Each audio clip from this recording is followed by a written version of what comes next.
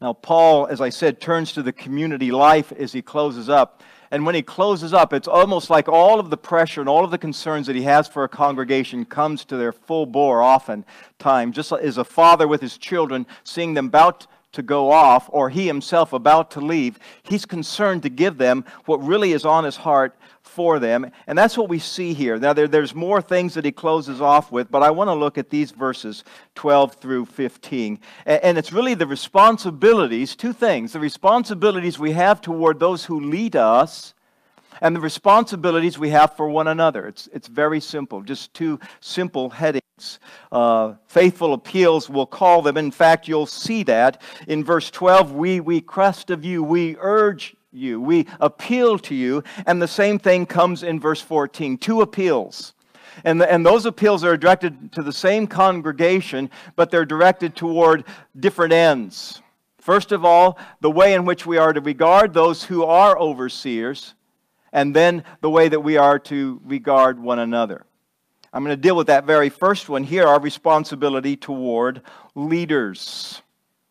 I once preached at my own church with regard to the responsibilities that the church owes to leaders. And when you do that, you feel very self-conscious. I'm going to tell you what you owe me, and you go, oh, no. So I gave myself a new name, and I said, well, Rick is gone today, and so I'm in his place, and I'm going to speak about what he doesn't want to speak to you about, and go ahead. Well, now I have the privilege. It's not about me. It's not what you owe to me. It's what we owe to those whom God puts and sees fit to providentially place over us in leadership. And these are good things to learn. It's not because, in fact, you'll see, it's not because of the men. It's because of the work that they do. So this is going to be very simple. As we look at this responsibility, there's really three questions we're answering. There is a whom. To whom do we owe this responsibility? There is a question, what is that responsibility? And then, why? To whom do we owe this responsibility? What is that responsibility? And why? And so to whom does the responsibility belong? Now notice, and it's described very, very simply for us in verse 12, but we request of you, brethren, that you appreciate, and then it tells us who they are. Those who diligently labor among you, have charge over you in the Lord, and give you instruction. The one thing I want you to notice is they're not described by title or office. They are described by their own responsibilities. Doug, and Jason, and me, or any of those who would aspire to. These are our responsibilities. This is what, as we lay our hands on you, and as the congregation prays, these are the things you ought to pray for your leaders for, because this is what they are responsible for. They're described in terms of their work. And so I just want to make a few observations about the nature and character of that work.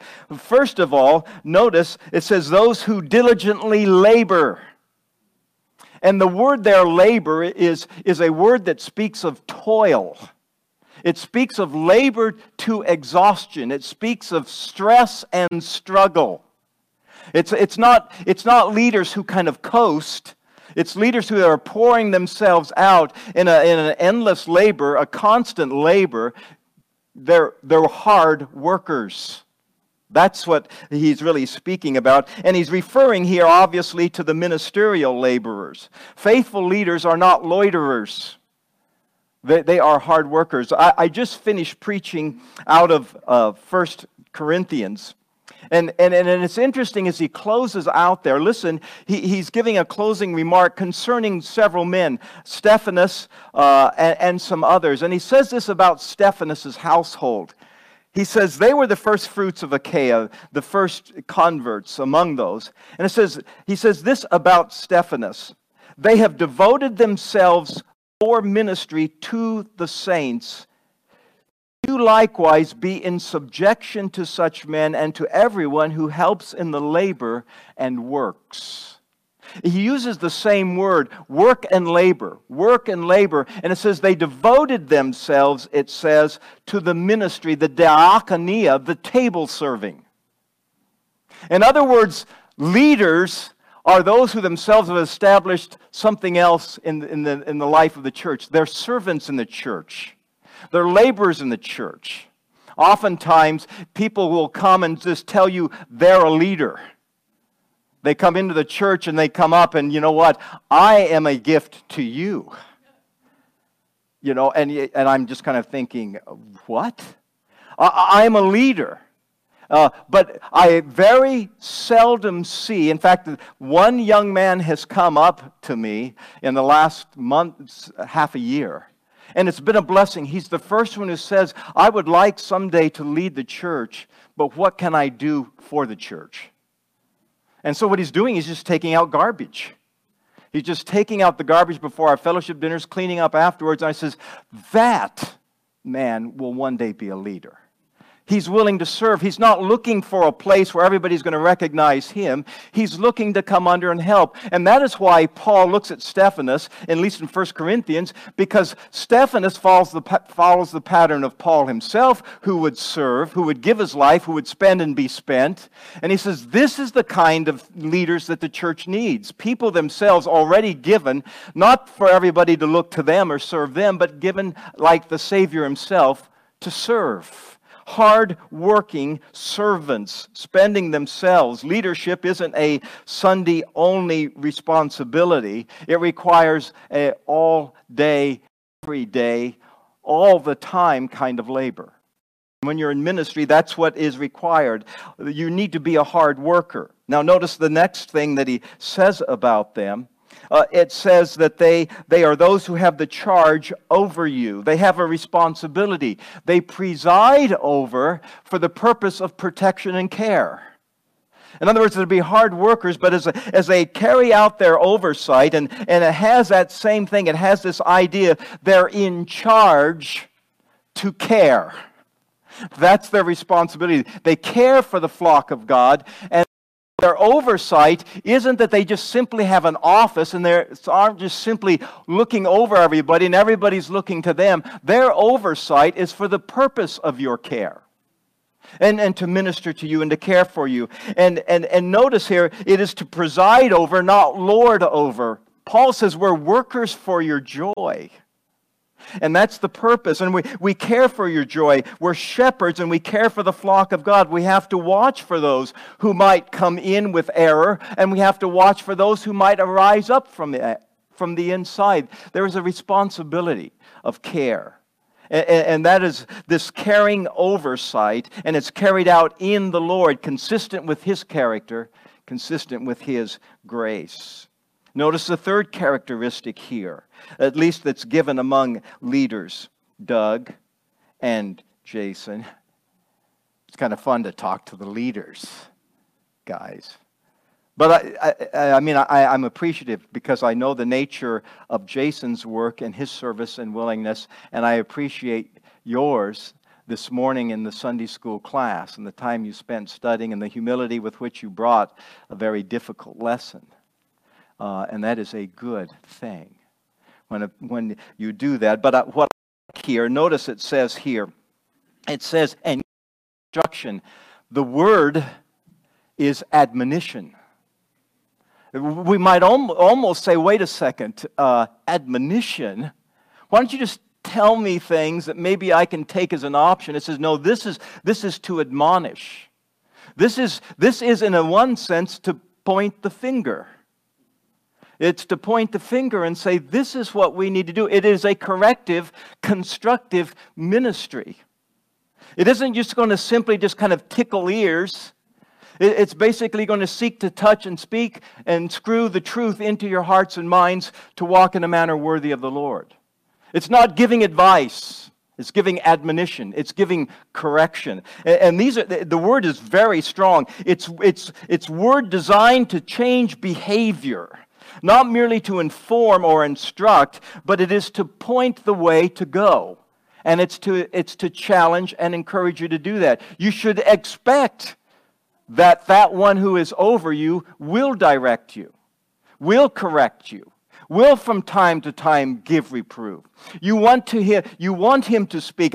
We can be very passive in our own studies, can't we? We're kind of soft on ourselves sometimes when we're in my own devotions. And then when the Word of God comes, through the leader or through the one who has a care for my soul, then it comes with strength and power. And I feel the force of truth oftentimes that I don't feel if I'm just studying myself. It is necessary for a church to grow to have those constructive, corrective, reproving teachers who love you, who care for you, who are workers for your joy, and already spending themselves in all kinds of labor for your benefit. And this is what it means. Personal application and correction. They tell you not what you want to hear, but what you need to hear. And I didn't think I needed that. But then I find out, yes, I did. And so it's good as they give you the whole counsel of God, and indeed a God-pleasing rather than a man-pleasing ministry.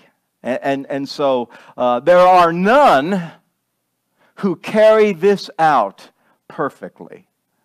This is carried out by frail men. And all we are is like everybody else. We are a piece of work all the time. And in fact, when we realize that we're a piece of work, then that gives us the patience with everybody else. I mean, a good leader is harder on himself than ever he would be on the flock of God. And when you know what you are, then it's going to be very easy to be patient with everybody else, because we know what we are and we need the grace of God. There's none who carry this out perfectly. I just want to let you know, but notice this, and I'm just saying this to the men, to Doug and Jason.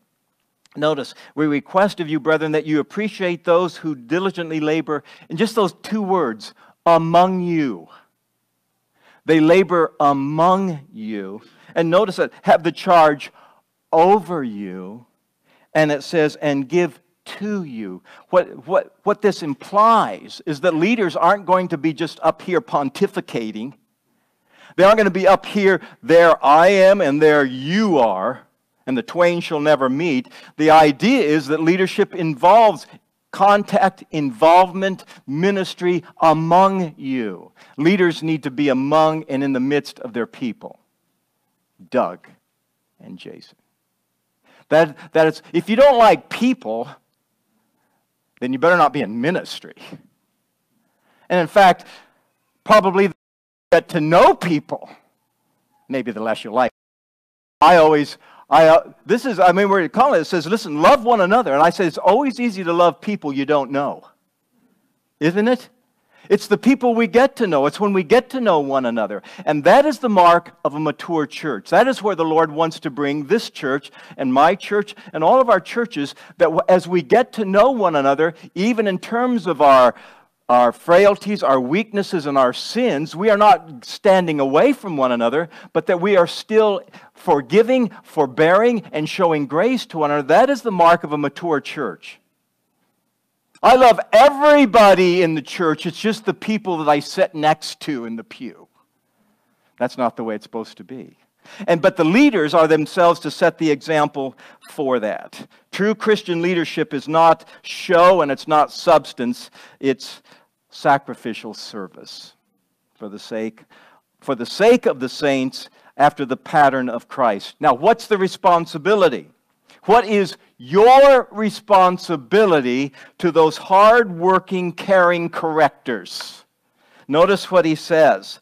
That the very first word, notice verse 12, that you appreciate them. That's the NAS. I think the word literally, again, the word that Doug mentioned this morning is the word know. Yeah, I know him. He's 5 foot something, 100 and something pounds. He's got kind of a funny accent. He's got funny habits. I know him. No, this is, again, that knowledge of intimacy, and which my version translates as appreciate. Respect, I think, is the ESV uses. That there is to be this recognition of them, respect for them, appreciating them, the capacity in which they serve and the responsibilities Recognize them as leaders who toil for them, protect and care for them, and direct them.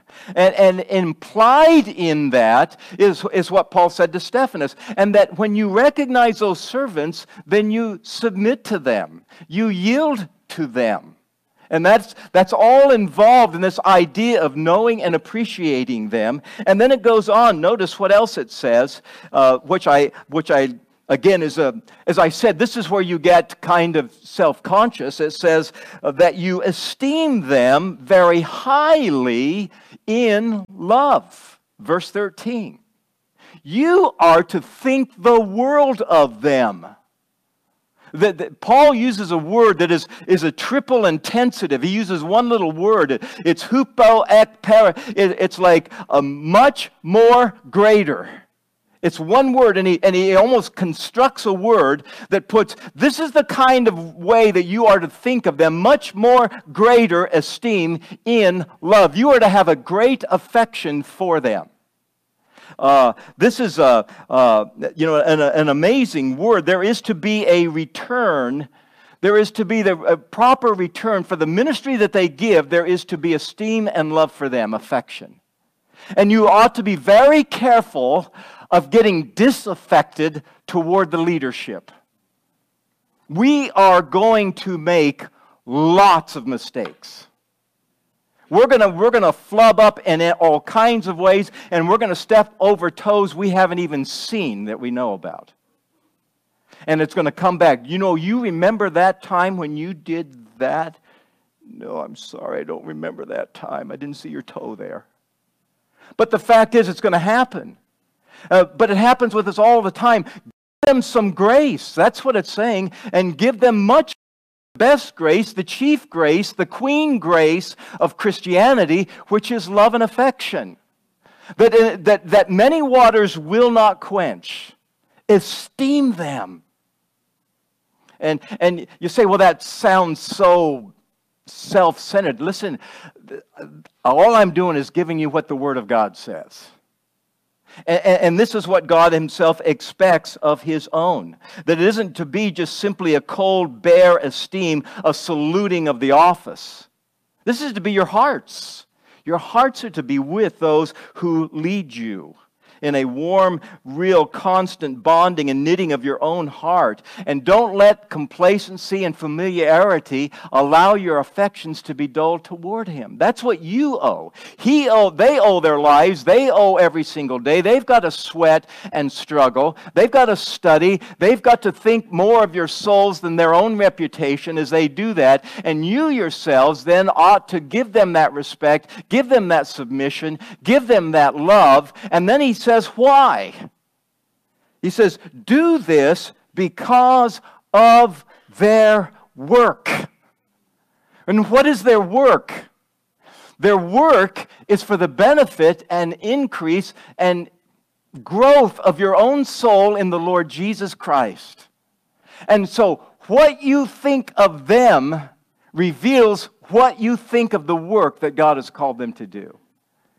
Aren't you glad someone's speaking into your soul? Aren't you glad someone is spending his soul, his life, his effort for the purpose of that which will be to the profit of your soul? Aren't you glad that there is someone that God has appointed and to whom is accountable, that He Himself will be invested in understanding what is your condition, what is your state, and will seek to speak into it and seek to encourage and seek to model and be examples of that? Isn't that a glorious thing? And so if I love them, I will pray for them, and that God, will you grant them to understand? Will you grant them to be able to study profitably? Will you give them joy in the gospel? Will you give them conformity to Christ, not simply in character, but in the way that they live? And pray for them and esteem and say, this is a blessing. And that is what's taking place. When the Word of God is opened up and when they come to bring the Word of God, however it's brought, then there ought to be this esteem, because this is the great work that they are doing. And it is a glorious, noble, blessed, God-appointed, God-anointed, God-blessed work that brings glory to God and brings His glory to you and Christ in you. So I think it's...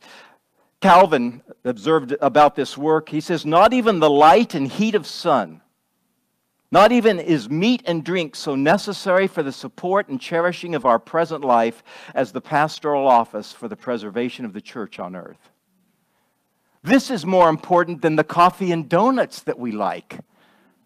It's more important than the brisket we will eat and the shrimp chowder and whatever else may be supplied. In other words, we can enjoy all of those things, but this is a ministry that feeds our souls unto eternal life. And so esteem it, even as it comes from weak and frail vessels, because they carry a treasure, the gospel of the Lord Jesus Christ. Why? So all the glory isn't of them. It's of God himself who works through the ministers for the glory and grace of his church. And this is a sweet church. I mean, I see all these kind, friendly faces.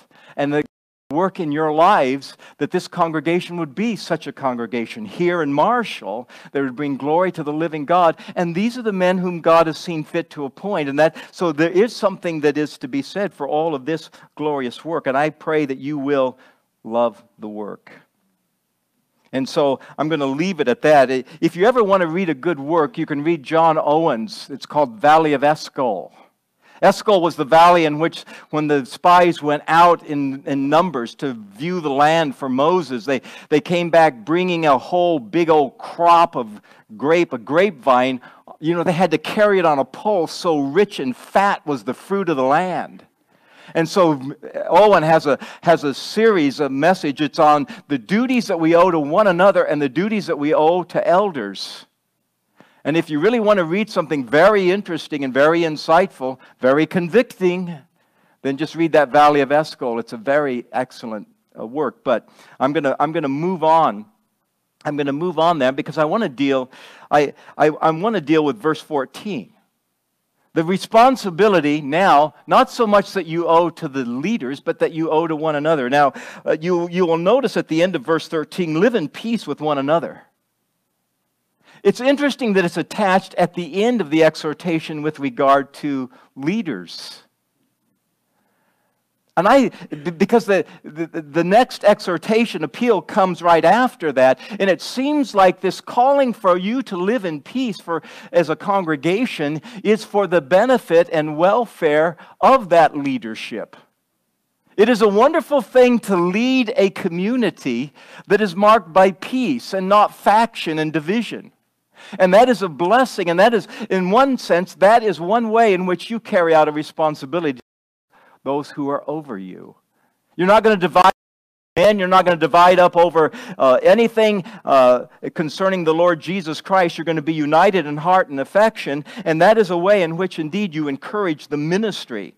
But now notice verse 14, and this is the responsibilities that we owe to one another. This is the rank and file responsibilities. It's not addressed to the leaders, though the leaders themselves are responsible for this, but it's addressed to you people. Okay, it's addressed to us in the congregation, let me just. I'm going to say it. There's three points I'm going to make under this. First of all, you owe to one another a pastoral care. You owe to one another to be pastors and ministers and carers and shepherds to one another. We urge you, brethren. Now notice this. That this is our brother-keeping ministry. We urge you, brethren, admonish the unruly, encourage the faint-hearted, help the weak. Now notice the differences. Notice the difference of the command, admonish, and then you have encourage, and then you have help. And then notice also you have that instruction that is different to different people. You've got the unruly, the atoktos, those who will not come in line, those who are kind of out of the line sometimes. And then you have the faint-hearted, really the small-souled ones, the ones that themselves are timid, the ones that themselves are fearful or anxious or worried or distracted by a lot of other things. And then you have the weak, which might be a whole variety of weaknesses, whether it's physical, that is chronic, or whether weak in faith or whatever it may be, you have these different varieties and a different approach to them. There's no cookie-cutter approach that we're to have to one another. In fact, what it expects, and this is the unique challenge for us as a congregation, is that we know each other. We know what each other is struggling with in a certain sense, and we know what one another needs. Rather than just saying, hey, how are you doing? Fine. Okay, good. Okay, go on to the next person. Sometimes we have to pick up cues. And so here is this calling for us to deal with one another in one another's respective conditions. There needs to be a sensitivity and discernment with regard to these things. And a willingness, dear saints, let Jason and Doug handle it. Paul says, no, you handle it. Well, go deal with the pastor. Why don't you be pastors? In one sense, that's what he's calling us to. We're not the ones simply to be receiving ministry. We're the ones who are to be giving counsel and help to one another. And this is very practical. This really calls us to step out. This isn't exhaustive. I think he's just giving us 3 examples of it. These who are undisciplined and all of that, those who are acting out of order, they have to be admonished. The irresponsible must be challenged to change. You don't let them and leave them where they are. And you exercise the sacrifice of time, the sacrifice of your own name and reputation, and you summon up and seek for God biblical courage to go and tenderheartedness to speak and to seek to restore them.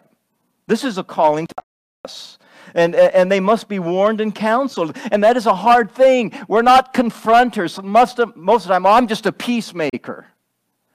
That means I just don't get in anybody's face. Because we love to be peacemakers when we shouldn't be. It's not to break peace.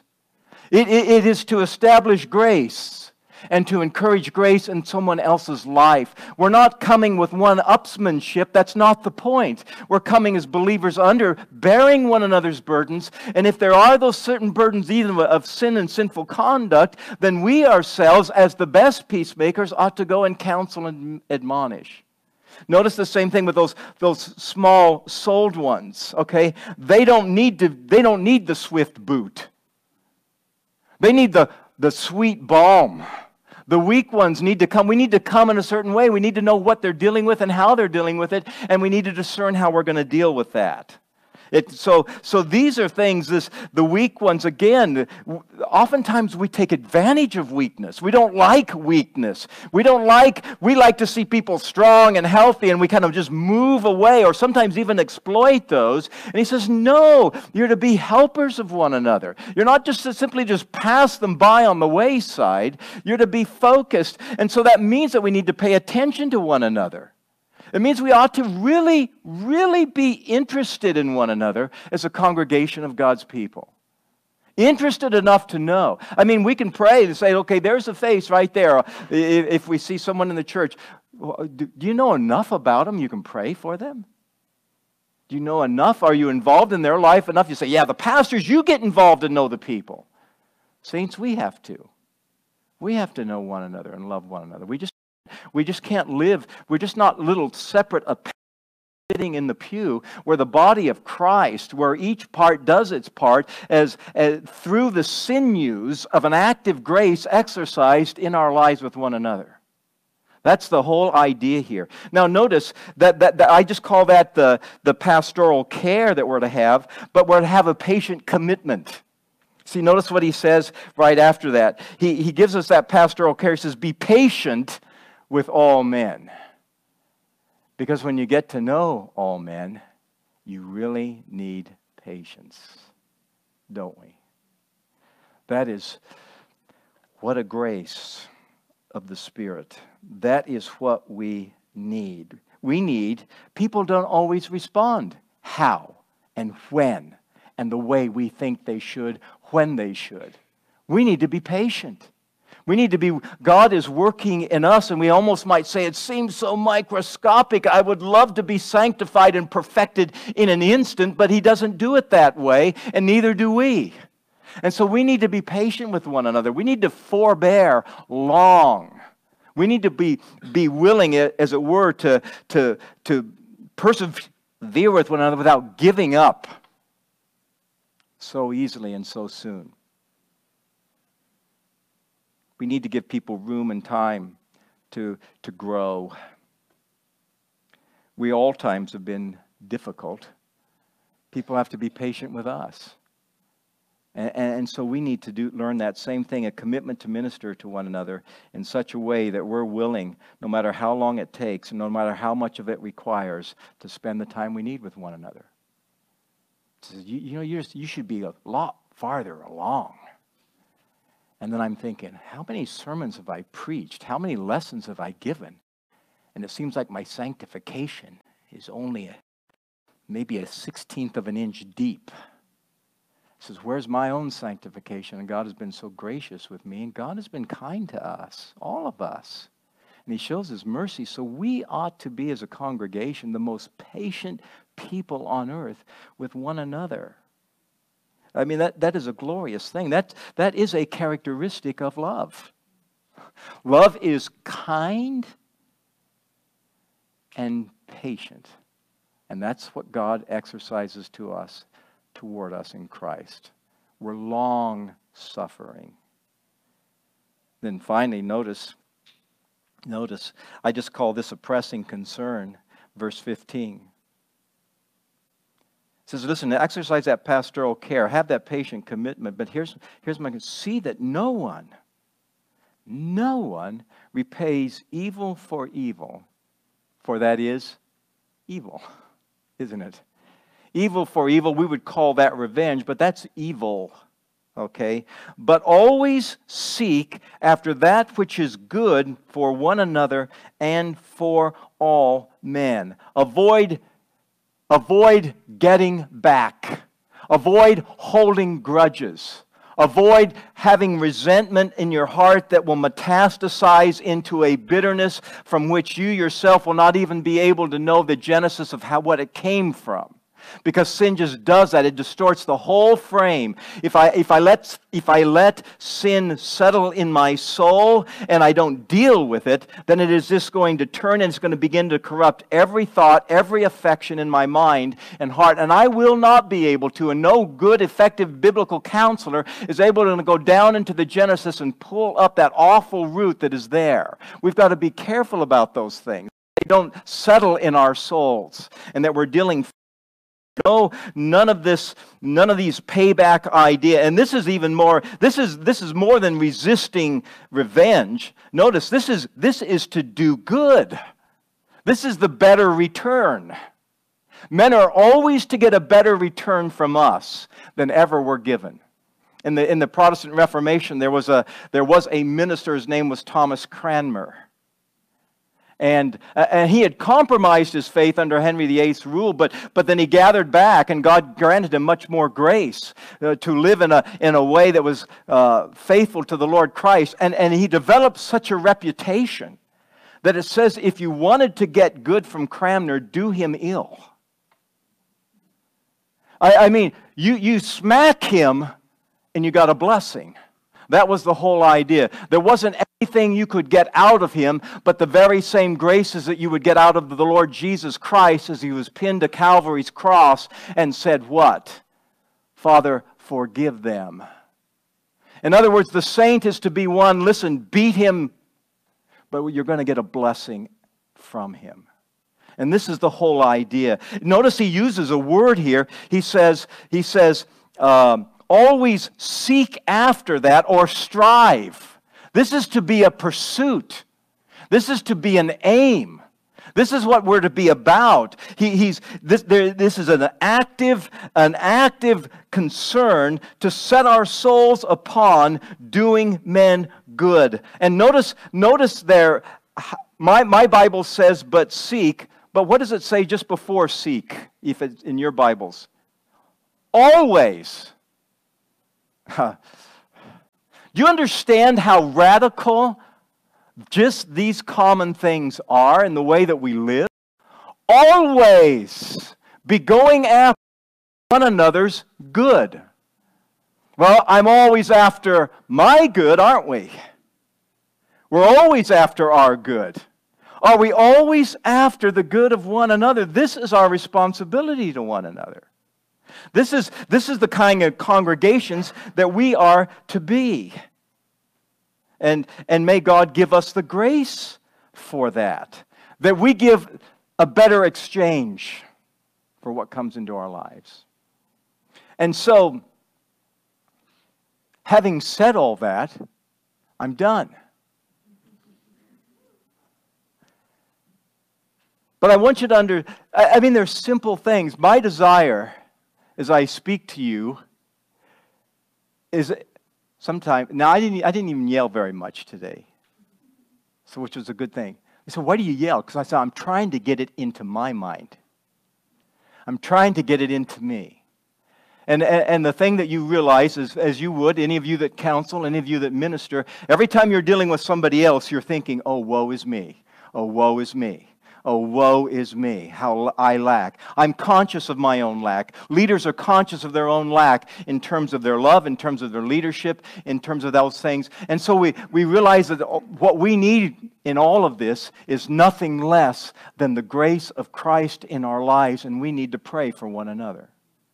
My desire is that God would bless this congregation richly, and that you yourselves would be full of that rich grace of the Lord Jesus Christ, which He gladly gives to His children who seek Him.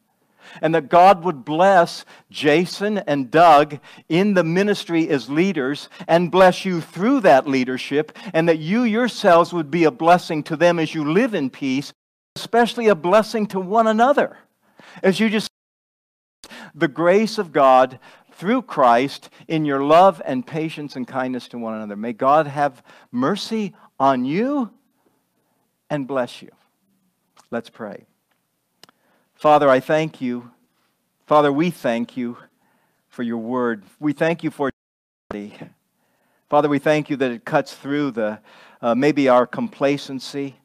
Lord, it challenges our own self-righteousness in many ways. Oh, Father, but one of the blessings is it brings us back to the foot of the cross, Lord, where we have utterly failed. That, Father, we live for ourselves rather than for you and your glory. And, Lord, for those whom you have bought with your precious blood. Oh, Father, will you grant us grace? Will you forgive us for our own self-centeredness? Lord, for our own self-will. Father, for our own self-focus. Lord God, I pray that you will bless this church here in Marshall. I pray and ask your blessing, even as we anticipate recognizing and ordaining and setting apart Doug for the eldership and the responsibility of oversight with Jason. Thank you, God, for these men.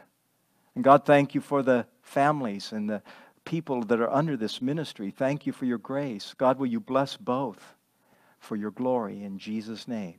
Amen.